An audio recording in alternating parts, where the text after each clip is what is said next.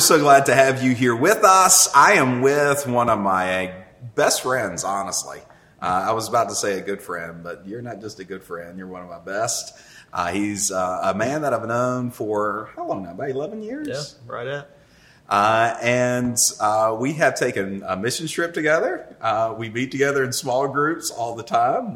Our kids are around the same age, so we've gotten that in common. Our wives are good friends as well. But Dustin is a man who genuinely has seen God do so many wonderful things through his life, so many wonderful things through his family. He's seen his career advance.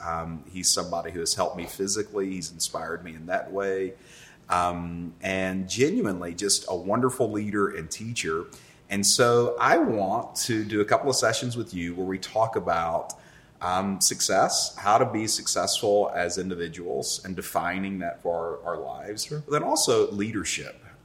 You have led throughout your life, and now you have many different direct reports and lead projects as well as people and what you've seen in leadership. So let's start there and we'll move towards success. But just in leadership, I know we have many people out there who are maybe new in roles or maybe have new positions where they have direct reports. Sure. Or they have, a team, or we have pastors who watch this, pastors who are trying to lead a church to the next level, lead their departments to the next level.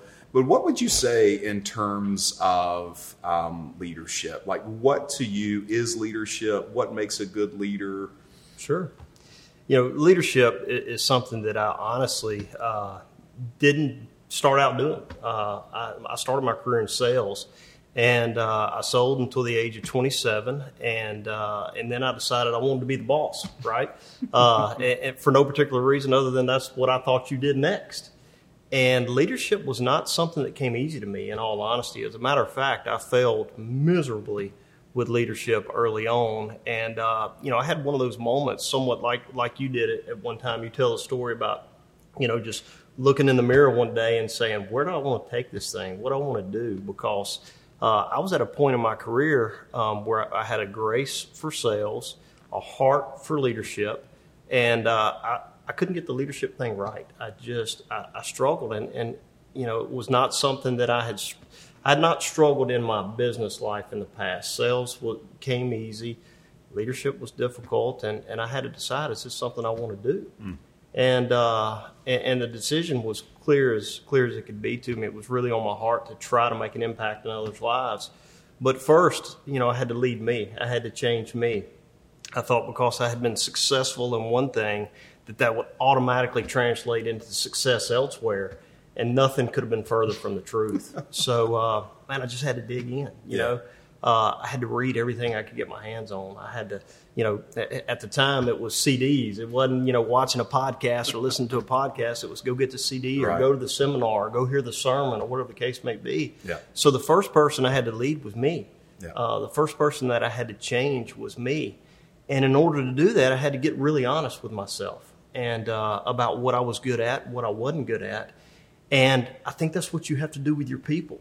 You have to be extremely honest with people 100% of the time. I see it so often where people in their job, their career, they're struggling or they're frustrated because they can't get to the next level. And oftentimes it's because the person leading them has not taken the time, or quite frankly, has been a bit of a coward and has not been honest with that employee about what it is that's really holding them back.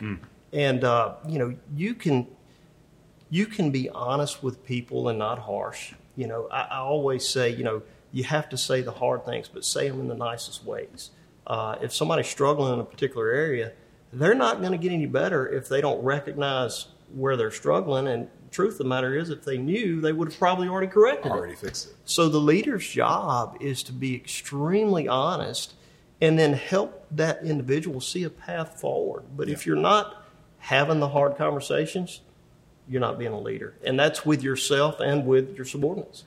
I like that of let's deep dive into both those things, because I think both of them are so important for every leader to understand. Is number one, the first person I must lead is myself. Sure. and be honest that I need to grow as a leader. Sure. And develop a plan to grow. Absolutely. It's funny. I was thinking about this with prayer actually this morning. Of, if somebody came to me and said, well, teach me how to play basketball or something like that. It's like, well, put the ball in the hoop. Right. And that is a basic explanation of how to play basketball. Of like, here's the ball, put it in the hoop. That kind of thing. We know there's so much more to than that. Of like, there's all these different ways you can dribble and all these things you can learn. And you would go to a coach, and then you would use practice, and then you would kind of go up through leagues. You're not immediately playing in the NBA and those types of things. And even something like prayer, it's like, well, talk to God. Right. And for a lot of people, that's all they know about prayer. But the disciples came to Jesus and said, Lord, teach us to pray. And he didn't say, well, all you do is talk to God. He's like, no, there are, just like basketball or just like any of these other types of things, specific things you need to know. And if you do this, you'll see the ball moves better. And if you do this, you'll see progress quicker. When you're leading yourself, what did that look like for you to begin growing? You mentioned reading books, listening to CDs, and attending conferences. Did you have any plans for that of how many books you would look to read, or how often you would go to a conference, or when would you listen to your CDs, that kind of thing? Yeah, and the answer is constantly. And that's a discipline that I think you have to develop on your own. And do what works for you. And life's all about seasons. And sometimes, one season you have more time than others. So for me at that time, it was like, okay, I'm determined. I'm going to do whatever it takes to be a good leader. And, at that time it was, I'm going to pour in 100%. I'm going to read as much as I can possibly read. I'm going to read every morning. I'm going to read every night. I've heard you talk about the same thing where you made a decision. And I say it all the time. It's in our moments of decision that our destiny is shaped. I stole that from Tony Robbins, but it's so true. There was no going back for me. I was not going back into sales. No matter what it took, I was going to become a good leader. So, a little bit of all of it, as much as I possibly could. A great example for you would be, you went through a season where you preached 5 sermons every single weekend. Well, if the average pastor is teaching 1 sermon per weekend, you had 5 weeks of experience in one weekend, right? And people look at you and they go, he's a phenomenal speaker. He's so motivational. We were talking, just in here prior to this session of what an impact you have to the people in the room. And it's like, that didn't happen instantly. That happened over a whole lot of time where you were just pouring in day after day after day. What it is you do, you got better at. And for me, it was just, yes, I'm going to read a book every single week. I'm going to go to a seminar once a month. I'm going to be in church every single Sunday. And then the important thing is anybody can read a book, right? It does you absolutely no good if you don't take what you read and apply it. I think the statistics are something like 90% of the people that buy a book don't read past the first chapter. It's a true statistic, and that's just, to me, is nonsense. Yeah. Well, so is reading the entire book and not applying anything you learn. Don't just read the book for the sake of reading. Go try it. Do something different, and that's where you're going to see yourself truly grow. Yeah. Now, I like that answer so much because I see. In my own life, I had to confront this, but I'm seeing this more and more in the generations that are coming up, is this value of entertainment that is so strong because it's so readily available. Sure. That on my phone, and before entertainment was just like, can I get to the arcade? Right. And can I get to the television and wrestle the remote away from my parents? Because there was one TV, video games weren't in the house, they were at arcades. So you had to go there, and that was entertainment. And so out of that, then that kind of shifted to now you've got a video console at home. Televisions are getting cheaper. That's the one thing that's actually, gotten cheaper over the years. Now everybody has a TV, and then that morphed over into the cell phone, where it's now my cell phone. Not only do I have games, but I have all these other apps that are entertaining. Yeah. I've got all these shows that I can watch. I've got all these things that I can look at. I can spend hours on TikTok. I can spend hours on Instagram, all of these things. And so people are valuing entertainment more than wisdom like never before. Sure. And by no means would I ever tell anybody, like, don't value entertainment. It's just you've got to get your big rocks in first, and you've got to value wisdom as the principal thing and get wisdom in before entertainment. Yep. And so I'm with you. In my early stages of leadership, all I did was read. I threw away my television. I threw away, my computers and all those things. At that time, they didn't do that much. Like, now I don't know how you would go without it. But anyway, like, I had all of, and I said, every book my father read over the course of 20 years in ministry, I will read this in 1 year. Right. And just valued wisdom, made it the principal thing in my life, and began to grow. Sure. And I think so many times that's what people have seen. Anybody I'm trying to lead, if they see or believe in their mind that they actually know more than me, or they actually would do my job better than me, or you've probably seen it. I'm not sure, but like, it's hard to lead them. Sure. They don't want to be led by you. Sure. And if they are outgrown, they might have your job. Sure. And that kind of thing. So it's always my job to study to show myself approved, a workman who's not ashamed of my work, and to come to this place where there's nobody who's going to know more about this than me. Sure. And I'm going to learn the new technology. I'm going to read the books. I'm going to go to the conferences. I'm going to update the but I will choose wisdom over entertainment and begin to invest in myself and be honest with myself if I am trying to be lazy with this. Sure. And it never ends. Yeah. I mean, you never arrive. I think that's what's so important for people to believe to understand is like this whole success thing, you never truly get there because once you get to one level, you're going to need to up your game to get to the next one. Like I don't read quite as much as I did when I was just trying to figure it out. But leadership changes. People learn differently. I can impact people today that I couldn't 20 years ago and vice versa, right? Yeah. And so I'm constantly still trying to learn and trying to figure out this whole thing. I haven't arrived yet. I'm better than I was 20 years ago, but I certainly understand that I haven't arrived. And I think that's important too. I read a report like 2 days ago of a doctor who's 93 years old. I read the same and thing. Still has his medical license. Yeah, I read the same thing. And he was talking about how he got I think it was his grandson to teach him the apps and the technology because in order to move with medicine, he needed to figure out these things. He got a law degree in his 60s, I believe, just because he was interested in law. Why not? I'm like, okay, sure. Like, what am I doing with my life? But out of that, it's that type of heart. I heard John Maxwell say this years ago. Leaders are learners, period. If you want to be a leader, you've got to be a learner and come to that place where, like Scripture teaches us, that wisdom is the principal thing. And all your understanding, get wisdom, and all of your efforts, get wisdom. And like it's better than rubies. It's better than silver. The obtaining of it is better than the obtaining of gold. And so out of that, I think as leaders, we have to come to that place and be honest with ourselves and get that wisdom on how to do leadership well.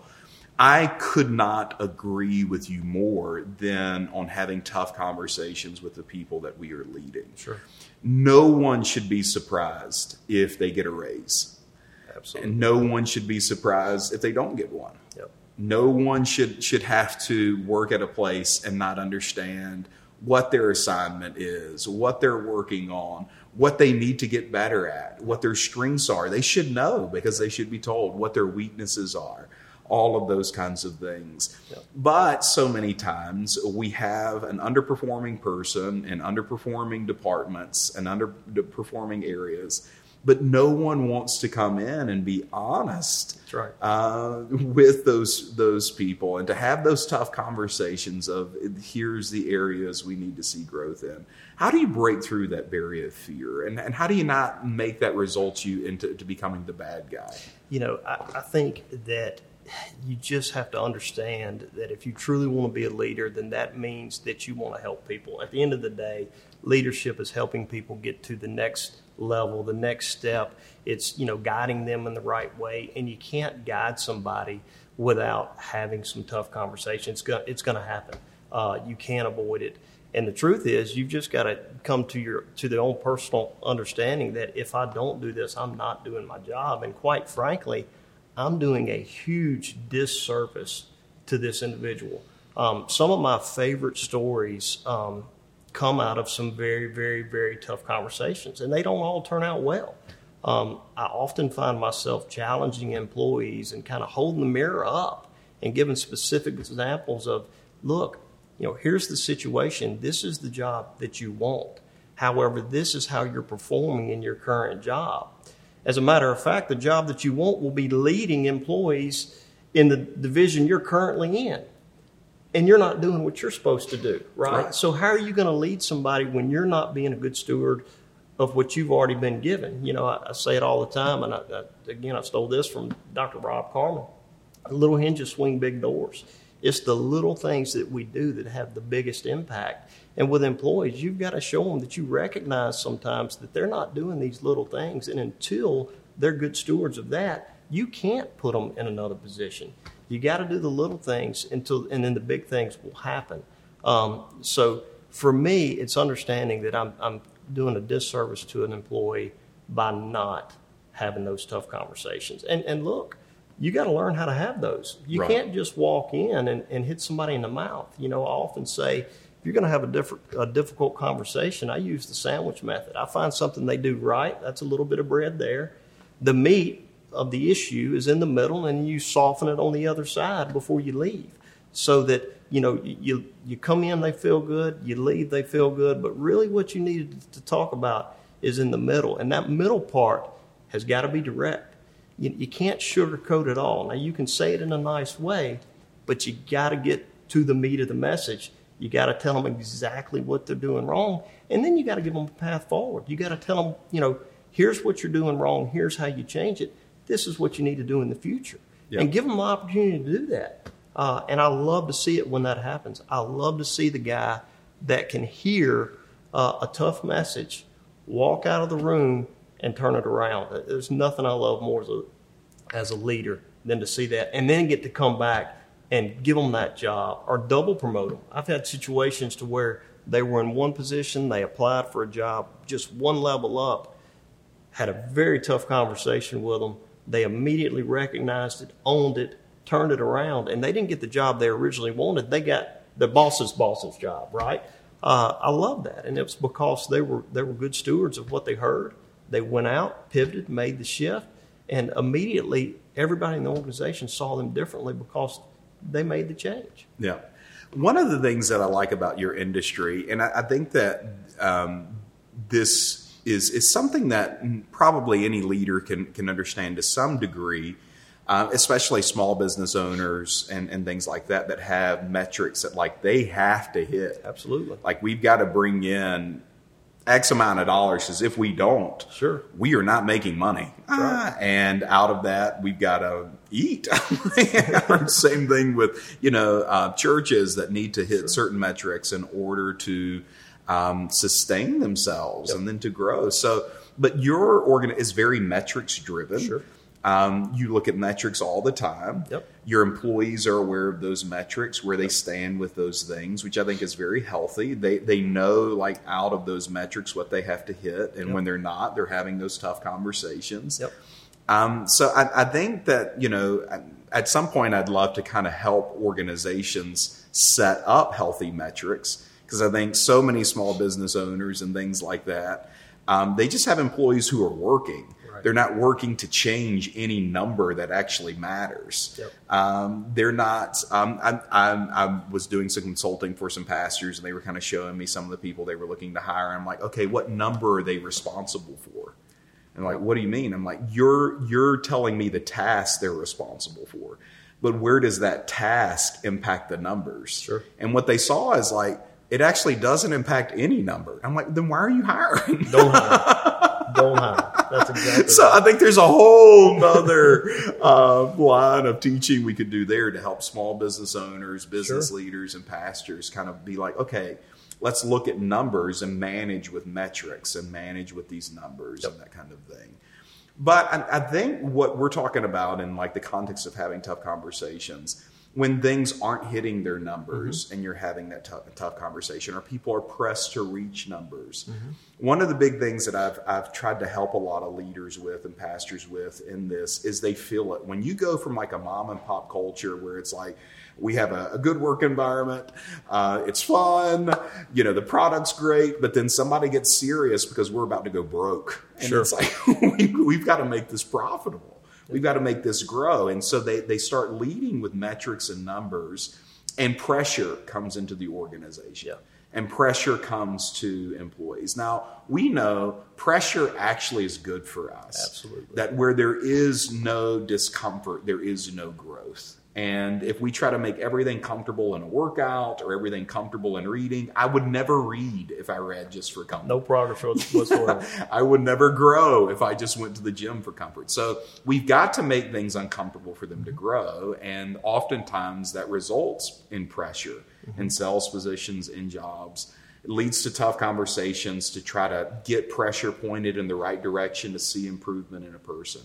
But how do we manage that pressure? Like how is you, because I know we all want to be liked and we want to have healthy work cultures and like have departments where people enjoy their work. And this is not something that's, okay, great, it's paying the bills, but I can't stand it.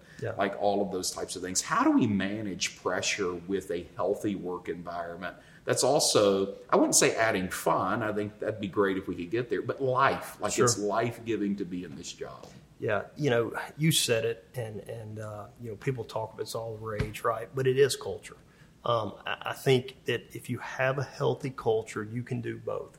You can have fun at work, but you can also know that there's an expectation where we're showing up to win. Every single day, we're here to win. And that's just part of who you are as an organization. So they know the pressure's there intrinsically. I would hate to think that I had an employee that came to work and didn't feel any pressure. Quite frankly, they're in the wrong spot. We've got pressure. We're going to perform. We're here to be number one. We're here to win. But at the same time, we're going to have fun in the process.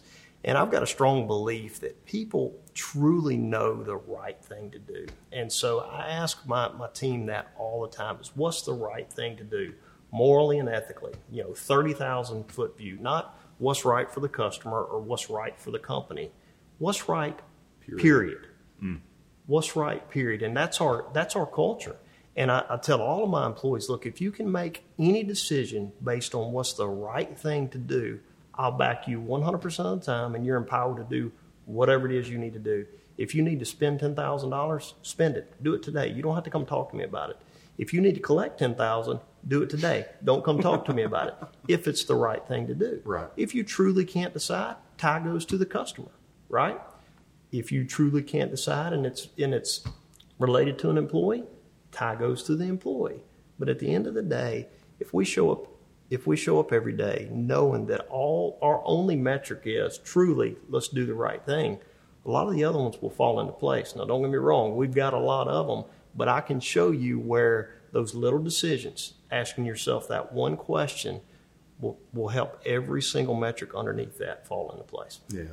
Have you ever had an employee who was underperforming that you think, when you think about all the underperforming employees that may of like an instance where it just really turned around and what you did there as a leader to help this employee, to help this teammate turn the corner and begin producing results? Do you remember certain things that you did on purpose or things that kind of worked? Sure. We'll go back to one of the earlier examples I gave. I had an individual who worked for us who actually applied for a job within the organization. And I went over to sit down and interview him. And Joel, he did lights out in the interview. When I tell you he knocked the interview out of the park, I was blown away. If I'm being completely candid, I didn't expect much out of the interview. I didn't expect him to do as well as he did, but he was a field service technician for our company, and he was applying for a foreman job. And I sat through that interview and I was like, man, I would hire this guy in a heartbeat. But there's so many of the things that we expect of him that he's not getting right. He's not turning in his time cards on time. He's not returning his parts back to the service department. He's arriving late. Those little hinges, for that big door, he just wasn't doing those things. So and that's important, too. Absolutely. Because even in the kingdom of God, if you're not faithful with the little things, it doesn't matter if I like you and you have a great personality. Yeah, you're not ready for the big things. Sure.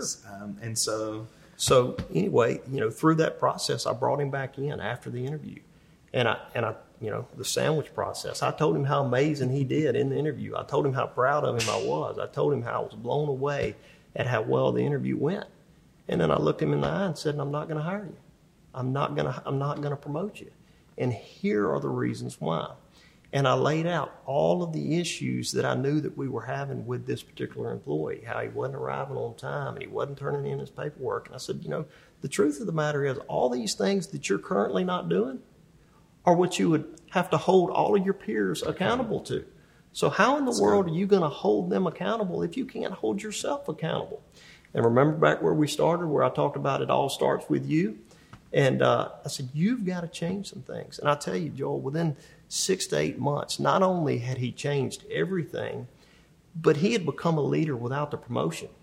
Everybody came to him to, hey, man, how do we do this? Where do we look for that? What do you think I ought to do here? His peers were now coming to him without him having the title, because leadership's not about title.